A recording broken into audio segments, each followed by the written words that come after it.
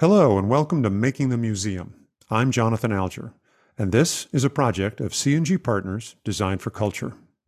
Today, I am joined by Cathlin Bradley from Cubic Maltby, the fabrication company, to talk about the 5 questions fabricators always hear. Cathlin, welcome to the show. Thank you. For those who don't know you, could you tell us who you are and what you do? Yeah, absolutely. I work for Cubic Maltby. I'm the Vice President of Strategic Partnerships, and I work with our various partners of design teams, clients, vendors, and subcontractors to bring projects together. Great. So I have a surprise question. How did you get into this business? It's always so Oh, interesting. yeah, it is interesting. I love to ask people this also because we all come from just such weird different backgrounds. I came about it a very roundabout way. I actually started college pre-med and Okay. after a couple of internships decided that just wasn't what I wanted to do and just sort of fell into changing my major to industrial design. Hmm. I thought I was going to design medical equipment because that was a logical crossover after 2 years of being a biology major. And we had a semester where we did an exhibit design. It wasn't a museum exhibit, it was a trade show and a complete rebranding of a company. But I was hooked, and that's what I knew I wanted to do. I didn't know how to go about doing that, but that's my background. And actually, after graduating, went to work for Georgia Aquarium on their in-house design build team before the aquarium even existed. So when we were in trailers, a hard hat zone across the street, and so that was how I got my start. Wow. That's awesome. From medical school to a hard hat in a Yeah, trailer at an aquarium. a big shift. All right. And Explain that to now the parents. right, and now working in fabrication. And how long have you been working in on the fabrication side of the business? Fabrication total about 10 years out of about 20 years in the industry. Not 10 years straight through, but I've kind of moved around throughout the industry in different types of roles. What do you say when people say, what's a fabricator? Do you get that question? How do you answer? How do you, Oh, that's a good question. People always assume if I work in museums, so I must be a curator. So it's first explaining I'm not a curator, right, right. but explaining that we're the people who build the museum exhibits. And they're like, what? And like, no one ever thinks about that. They know they get designed and content's developed and there's artifacts, but nobody actually thinks about how they get built. Wow. Yeah. I always, at cocktail parties, I always feel like people assume that they have to be built, but no one realizes they have to be designed. I think this is a psychology It test must for all of be. us, a It must be. Rorschach blot. All right. Anyway, my personal psychology aside, let's get into your questions, this list you came up with. What inspired you to come up with this list of the 5 questions fabricators always hear? And then we'll dive into it. Well, when you talked to me about doing a podcast, I thought, well, what are the questions I get asked? How can I help people who are planning to design and build an exhibit get ahead of the game? How can I give them Mhm. information ahead of time so they can be prepared? Got it. Okay. All right. I'm going to reveal the list. As always, I know what the list is, but I don't know what everything on the list means. So I'm as interested to hear as our visitors are. So here we are. Without further ado, the 5 questions fabricators always hear. Number 1, design build versus design bid build. Number 2, best value versus low price. Number 3, the importance of prototyping, or is prototyping important? Number 4, should I have a cost estimator? And number 5, cost escalation numbers. What are the latest? So let's just jump right in. First question, design build or design bid build? First of all, what's the difference? Can you give our listeners a crash course in those 2 methods of delivery? Yeah, absolutely. So design bid build is the most common traditional method for producing museum exhibits. So in this method, you have the design team brought on first. They go through the design process from start to finish with the client. And then that design is put out to bid with fabricators. Fabricators then provide cost estimates and are selected based on a number of factors. And then often there's, during the contracting phase, there's some value engineering to hit the client's target budget if it's different from the bid. And then design build, you start out with everybody at the table day one. So not just your designer and fabricator, but if you have a media producer, a media hardware integrator, a lighting designer, they all start out working together from day one. So maybe a benefit of this might be just that cost estimating happens throughout the design phases rather than after the design is complete. So there's not so much double dipping between the design and fabrication execution. I mean, one thing I've seen clients, or one method that clients have used to choose one or the other is sort of by brute force. Some of our clients are permitted to go sort of straight and have a single contract with a single entity, usually a fabricator, and then that fabricator might put together the dream team, and they might hire planners or media folks or whoever it might be, and then you kind of get the benefit of an expedited process.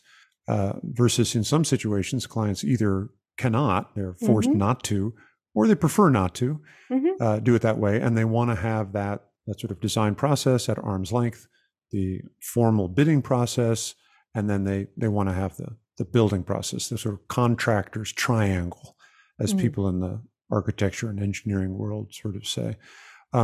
What to clients who are thinking about it that way, how do you advise them which one of those that they ought to pick? Like if they have any leeway in being able to do either one, what's the number one reason that you would recommend one or the other? I would recommend one over the other just based on what their timeline, what their budget looks like. So if they know that time is tight or their budget is tight, design build can help them save time and money. And while you have everybody on the team from day one, there's still a savings because you're not spending, 3 to 6 months in a bidding process. Okay, so you can speak. So design. Yeah. If you take design, bid, build, and you take that middle, you snip that middle thing out, the bid piece of it, you're left with just design, build.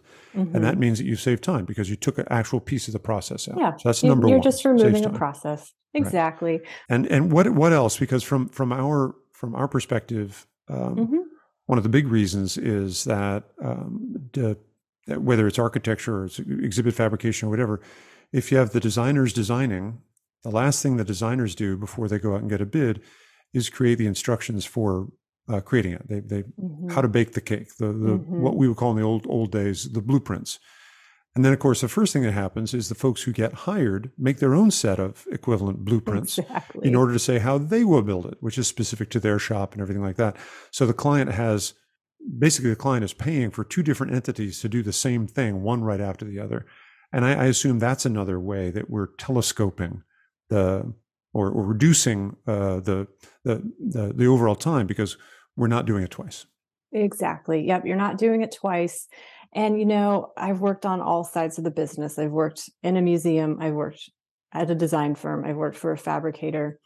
And at the end of the day, the fabricator is almost always going to change, the nuts and bolts of how things are put together based on what's going to be most effective for the design intent. But also, it comes down to what the client's comfortable with. And a lot of people aren't comfortable with having everybody at the table, and that's okay too. Okay, so the big question is, which side do you come down on? If you had a gun to your head, which way are you going to pick every time?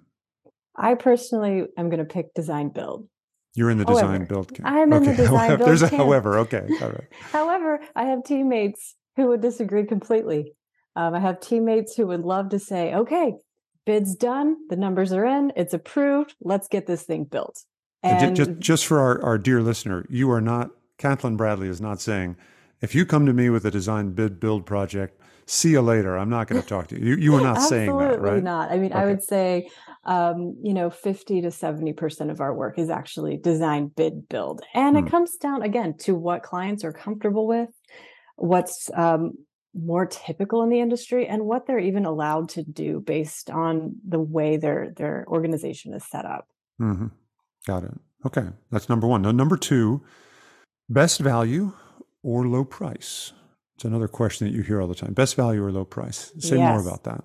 So, ideally you're getting the best value and a low price, but so often, we'll see projects come through and it's a low bid situation. And again, this often comes down to the way an organization is set up and their rules for bidding.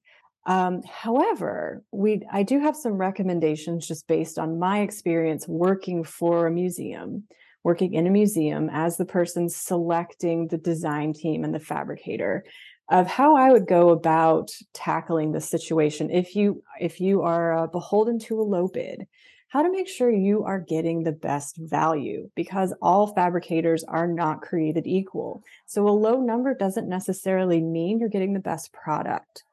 So I typically recommend, first go through a qualifications process Hmm. with all the fabricators who are recommended to you by a designer. Again, if you make sure your designer recommends people, they've seen a lot. They've seen a lot of fabricators. They've seen a lot of work. They know who they've liked. They know who's done a good job for their clients. Um, Send out a qualifications package, review these qualifications, and weed out people who you think aren't going to meet your needs. And next, I recommend going through an interview process. This may sound a little backwards to not get numbers up front, but at the end of the day, it's just as important that you like who you're working with, especially if it's like a year to 3-year process going through fabrication, depending on the size of your project. You want to like your team. You want to trust them and you want to know they have your best interests at heart. So before you go through the bid, get to know them. We've been going through a process lately that I think the museum's doing just such a fantastic job of being thorough. And I know if we don't get selected, they've selected the people who are best for them because they've interviewed us, they've visited our shop and gotten to know our team. And then following that, we submitted our pricing. So it comes down to the personalities as well as the price. You're not just, targeting a low price where you may not get the best product or the best team. So for our listeners who may have not gone through a process Mm-hmm. like what you're talking about, when you say low bid, you Mm-hmm. are referring to a procurement process where Yes. a client, a museum or somebody who needs to have something built is going to put out a request for a proposal to do the building. And when you say low bid, that means they're going to take the low bidder. That's their Correct. that's their criterion for selection, Correct. as And opposed to best value, which mm-hmm. is also presumably they don't want to hire the most expensive bidder, but they're not only going to look at price. Is that fair to say? Exactly. Okay. And often, it's surprising how often we do see teams just looking for the lowest price. Hmm. Um, and, I can't tell you how many times they've come to us after they've fired that bidder and Right. now they have less money and the same project that they need to get done. If they would go through, getting to know the team first, they may be able to avoid some headaches. Mm-hmm. Yeah, and you also mentioned the word, another jargon word, just for our listeners, Mm. qualifications. Mm-hmm. So that would mean not a price, but just being given some kind of package of credentials or having a conversation with someone to understand what past projects have you done, Mm-hmm. how are you qualified to do it, what's your staff like, what are your facilities like, how many projects like this have you done before, how many square feet of manufacturing do you have, what global network do you have, that kind of thing, right? Exactly, exactly. Just kind of looking behind the scenes to make sure that the fabricator actually has the staff, the capabilities, and the experience to build your project. And you also mentioned one thing that caught my ear, which is the idea of doing an interview before you talk price, Mm-hmm. which is not customary. It That's is not a not. customary thing. But you sound like you wish that people ask for that more often. So that means that it's really testing the relationship or seeing if there's chemistry, or is it something else? What else do you see the interview achieves for you and for the person making the purchase? I think it's somewhat a test of personalities. Again, these are often long running projects, and there has to be that connection at some level. I mean, there's so many, government jobs where it's very contractual, but if there is a partnership and some relationship there, I think when things do get tough, if, something is out of stock or there's long lead items or, inevitably there are going to be hiccups in the process. I think it's easier to collaborate to come to the best solutions together when there's a relationship Hmm. beyond the simple transaction of dollars. Right, right. Somebody once said to me, it's stuck in my mind that if you're going to make a transaction, you have to like one another Hmm. before you can trust one another, Exactly. and you have to trust one another before you will exchange money with one another. So it's Yes. kind of like, trust, buy. And I guess what you're Right. saying is spend more time trying to like each other. Right. Because so often it's buy, and then you're hoping you like each other to Right, maybe gain trust. right. Where again, just putting that interview process before the bid can help you eliminate bidders who, while they may come in lower, you just don't like. And sometimes Hmm. that's us, and that's Hmm. okay. Hmm. Got it. Okay, so that's good. So that's number two. So number three is the importance of prototyping, or whether you should prototype. Can you say more about what that means? Yeah, absolutely. So, not just for like, I think about prototyping, with interactives and things that are a little bit more challenging builds. So often we want to jump into just building it and getting it done.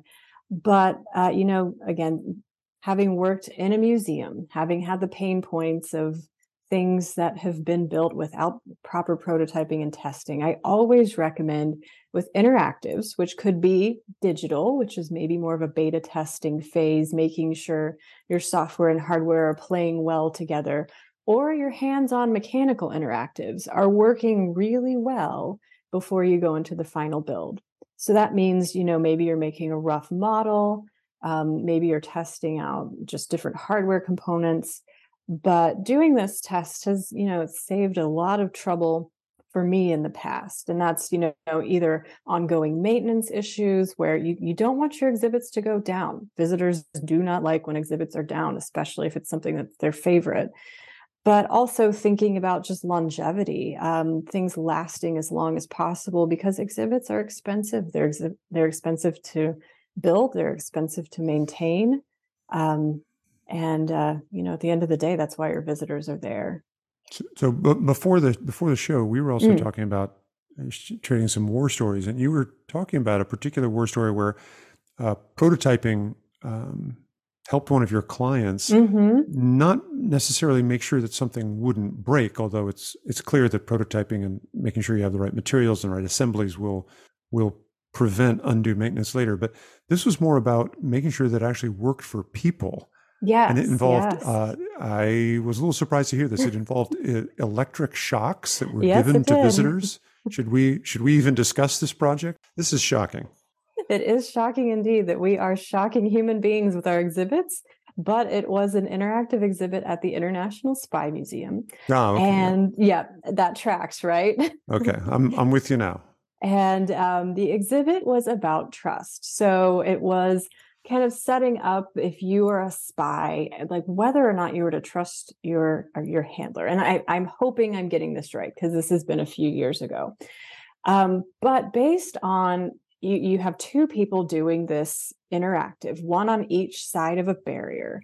You were putting your hand on a touchpad, and then you are deciding if you trust or betray the other person. And based on your answer and their answer, the interactive delivers a shock to one, both, or neither person.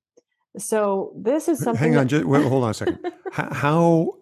When you mean shock, how much of a shock I don't know did the you volts, but give to? we did test this because you do have to figure out, and we had to take some volunteers from our staff.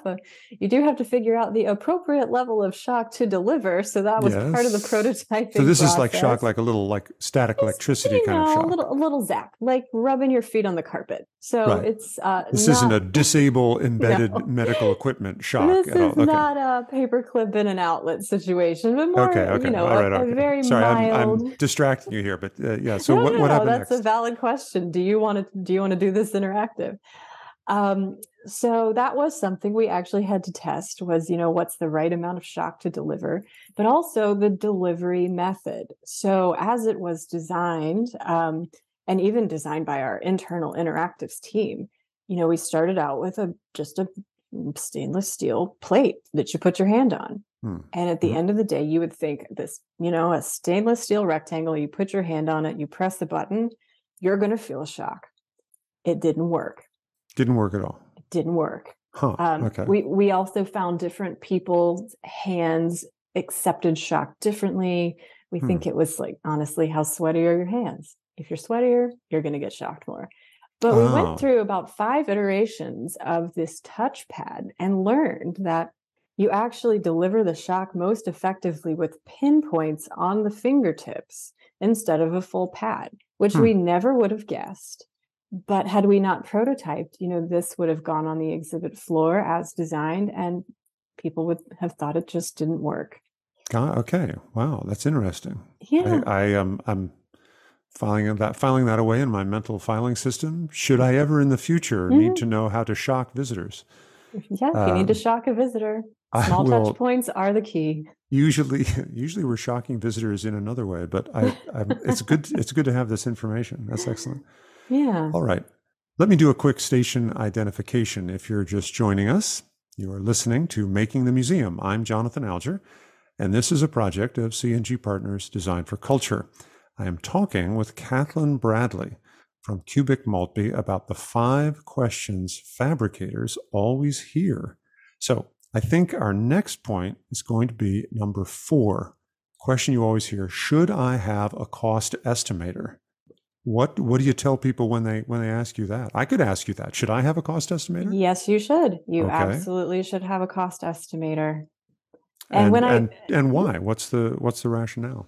Well, and I'm talking about not through the bidding process, but during the design process. And this is because so often, and we're seeing it more lately after, in our post-COVID world, Mm-hmm. projects go out to bid and they're coming in over budget. We're having to value engineer, things are getting cut, and a lot of those things are really cool.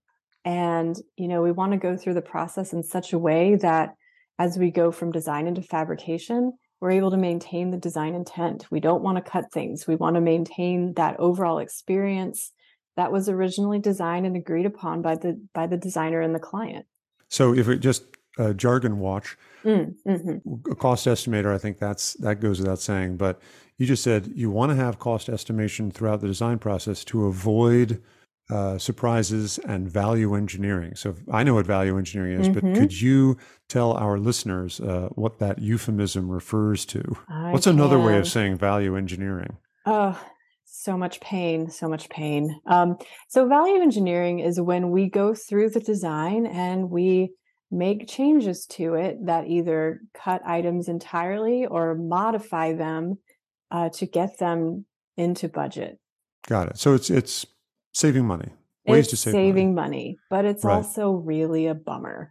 Right. I always think whenever I hear the phrase, and I hear the phrase all the time in my end of the business, I always think, value engineer is a euphemism, just like sanitation engineer is a euphemism. Yeah. There's another word for that. And the other word is usually sort of budget cutting. Yep. But I guess value engineering as a phrase or as a term of art or as a euphemism is a little bit more accurate. It goes back to your earlier point about best value versus low price, that it's not just budget cutting. It's figuring out ways to reduce the price, but keep the value, or reduce the Yes. price in a way that doesn't shed all of the value, right? Correct. So maybe it's a Whenever euphemism possible. we should live with. Yeah, okay. So that's good. What about where you get the cost estimating services? Yeah. Because I don't know, firms like the one that I run could do that in house. You all do that, of course, as well in the process of doing bidding. You could do that as a separate service. You could have an independent cost estimator. Did I leave anything out? Is there another way to do No, it? you didn't. Are those the Yeah, 3? those are the 3. Pros and cons for each of those, which You know, you came down in support of design build. So are you going to come down in support of one of these, or are you going to I prefer an independent cost estimator. I think, Hmm. it gives the client peace of mind. So they know this person doesn't have a dog in the fight when it comes to the bid. So I Hmm. think that's definitely positive. And these cost estimators see a lot of projects. That's what they do all day long. Hmm. But many design firms have cost estimators in-house who do fabrication cost estimating. We found that to be fantastic as well when we work with design partners who have done this. It sets their clients up for success. And then often we're asked to come on board, even in a design bid build setting during the design, if it doesn't preclude us from bidding, to help provide biddings or estimating services to make sure that as the design progresses, it stays on target with the agreed upon budget. So just to be clear about that, for anyone who's listening, Cubic Mulpey, where you work, is a fabrication company that will bid on fabricating these major projects. But you will also help clients by essentially packaging your estimating services in advance Absolutely. separately, and that Yes. they don't need to have you bid on the project in order to do that. Is that right? That's correct. So it's just in the best interest of the project to make sure that we're looking at the estimate from the start. We're looking at making sure we don't get through design development and we're 30% over and then have to backtrack and fabrication and cut things out and value engineer. So people can call you up and ask you if you'd be willing to do that. And you just said you would do that if it doesn't preclude you from bidding. In other words, I guess you wouldn't know too much Correct. when it comes around to Well, the bid time. yes, often if someone has provided cost estimating services, they're not allowed to bid on the fabrication. So in those instances, we would recommend going with an independent cost estimator. And honestly, we know of a great independent cost estimator who we highly recommend in those cases. Who our visitors want to know the answer to that one now. Who do you recommend in those cases? Typically, Tom Guiley. He's worked on a number of projects and does a great job. Okay, great. I know that provider as well. We have to spell his name. Spell his last name for us? It's Gille. Great. Perfect. Okay. So now we've gotten up to the big number five. Now, number five, I don't know about our listeners, but I'm extremely interested to hear this. Number five is, what are the latest cost escalation numbers? And we're recording this Hmm. at the very end of February 2023. We are post-pandemic by a hair, and everybody wants to know what is going on with pricing. And I hear you have a spreadsheet. I do have a spreadsheet. Back in 2020, we started tracking this. March of 2020, we said, okay, we know costs are shooting up for a number of reasons. We didn't think that it would last this long, but we did start tracking costs. March of every year, we did do a double check in January to make sure that we're on target, and we'll do another check in March. But yeah, we've seen what we've done is just tracked our what we call our commodity goods. So typical sheet goods like MDF and shop grade plywood. These are some of our most common materials used in almost, well, I would say probably every exhibit. Same thing with acrylics and plastic sheet goods like Sintra, as well as typical hardware and paints. So those are the things we've been tracking. We haven't been tracking metal fabrication because in our world, nothing is production. Everything is a one-off. Everything is a unique structure produced specifically for an exhibit. So that's a bit harder to quantify than things like sheet goods where you're ordering the same thing over and over. Right. Got it. Okay. So what we've seen overall, we saw an initial escalation in 2021. We continued escalating in 2022. And what we're seeing in 2023 is in some cases for certain materials, we're seeing a de-escalation. Is it a lot?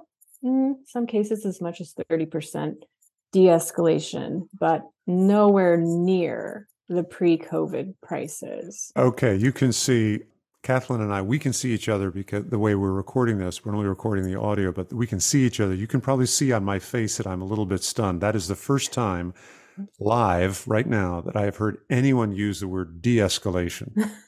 All right. Now you've really got my attention. For our listeners, escalation is, a number that's put into construction, fabrication estimates in advance to account for things like inflation. In the future, if the project isn't going to be done for some years in the future, you want to add some kind of a standard percentage each year to be able to predict what the price will be in the future, not what it is now. And that's what we refer to as escalation. Now, de-escalation, I don't think I've ever heard anyone use that word before. I think you're the first human that I've heard. I might have made it up. But I love this word. I'm in love with this word. Tell us more about what you're saying. So I'm just using the word de-escalation to say, there are certain items where the cost is dropping closer to pre-pandemic levels. Wow. So what are those materials? So again, looking at, and, things escalated for different reasons. So in some instances, it's supply chain related. In others, it's labor. Some cases, it's both. So what we've seen is, shop grade plywood has reduced in cost since 2022, almost 30%, given, we're still at 106% of pre-pandemic costs, but it is starting to go down. We don't believe it's ever going to hit pre-pandemic levels.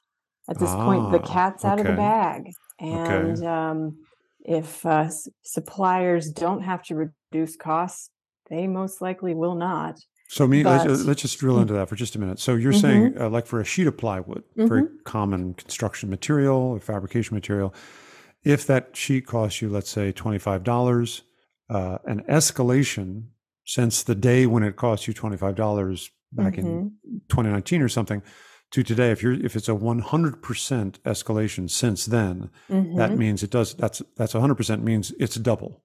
Like yes, you add 100% to the $25. That means it's $50 or more. Now, when you said before 30% de-escalation, are you saying that it's starting to come down from that? So it's 30% less. In other words, that would be, what is that, $15? Off of $50, or is it 30%? It's come down for something higher. Yes, down it's come to down being for something only double higher in this deal. Yes, okay, that's correct. So to give you actual numbers, for say a 3/4 sheet of shop grade plywood, a 3/4 inch thick sheet of plywood. 3/4 inch sheet of plywood. This is one of our most common materials. Back in March of 2020. This was about $50, and that's based on our cost. Whatever you see at Home Depot is probably different because we're ordering in bulk. 2021, that increased to about $62. 2022 increased again to about $86. 2023, it has reduced down to about $71. So we're starting to see, we've kind of crested the hill. And we're starting to see things drop back down. There are items that are still increasing, certainly. Still increasing. There are. Yep. What? Tell me now, so that I don't start designing with them. I need to know. Unfortunately, it's our most common material, which is 3/4 inch MDF, another very common material. Oh, the other sheet wood. Yeah. The other sheet wood. This one started out at about $25 in 2020 and has continued to steadily increase. We're at about 106% here at $51. So that one is still on the rise. We're hoping to see that decrease a bit and follow the trends that we've seen in plywood, but not yet. Wait a minute. So I'm no mathematician here. So, but what you're saying is that MDF, a medium density flake board, the stuff that looks like wood, but it's actually made out of tiny flakes that are reconstituted. Very, very common building material if you don't have to see it later. The price of that now is the same as the price that plywood used to be 3 years ago. Correct. Meanwhile, plywood has doubled. Actually, not quite doubled. You said it went from 50 and it went up to 80 something, and then it's now to 70 or something. So That's starting to kind of come back down again. Hmm. However, again, I'm no mathematician, but 70 some dollars is not $50. It is not. And you just said that like the cat's out of the bag, it ain't going back to the old way. And Mm. you got the spreadsheets. How can you see in the future like that? How do you know it's not going to go back to the old way? Oh, I think it would be, it made over many, many years, but I think we're still catching up a little.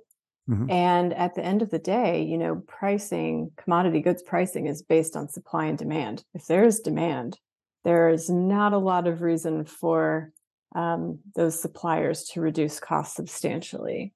And they will reduce as demand decreases. So, we're probably seeing that a lot of the needs were met where there was pent up demand through 2022. And Mm-hmm. that's where we saw our highest price when all that demand was finally met through the manufacturing process catching up. That's when it started to reduce. So unless there's a significant decrease in demand, I don't see it going back to that $50 mark anytime soon. But we can prepare for that. And that's why it's important that we're tracking these things, is that we can prepare our clients and, make sure that we're not having to do those budget cuts as we go through the bid process. We don't have music cues in this podcast, but if we did, I'd have the Godfather theme playing slowly in the background in violin as you reveal this truth of our shared future Yeah. here live on Making the Museum. But you did mention de-escalation at the same time. Hmm. I did. The new word. Cathlin has taken away, but she has also given in this vital information and vital hope for the future.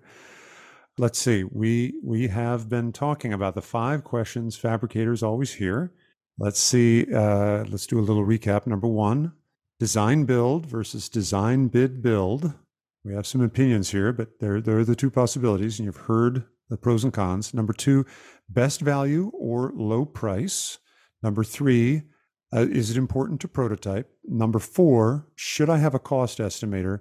And number 5, what are the latest cost escalation numbers? So those are the 5 questions fabricators always hear. Are there any others? Any bonuses? Any secrets? Any you can think of? No, I mean, these were that last one, that's what I was waiting for. And you pretty much rocked my world with that last one. So if I think we covered it. So Cathlin, it has been great to have you on the show. Yeah, thanks for having me. I learned a lot. I'm sure our listeners did as well. So if folks would like to get in touch with you, what is the best way for them to do that? Website or LinkedIn or email? Yeah, my email address is cbradley, and that's Bradley at cubicmaltby.com. And that is cubic with 2 Ks, KUBIKMALTBIE.com. Awesome. And I guess that's also the website where they can find you as well. That is the website where they can find me. Terrific. Okay, that's all for this episode. I'm Jonathan Alger, and I hope you'll join me next time for Making the Museum. Bye for now.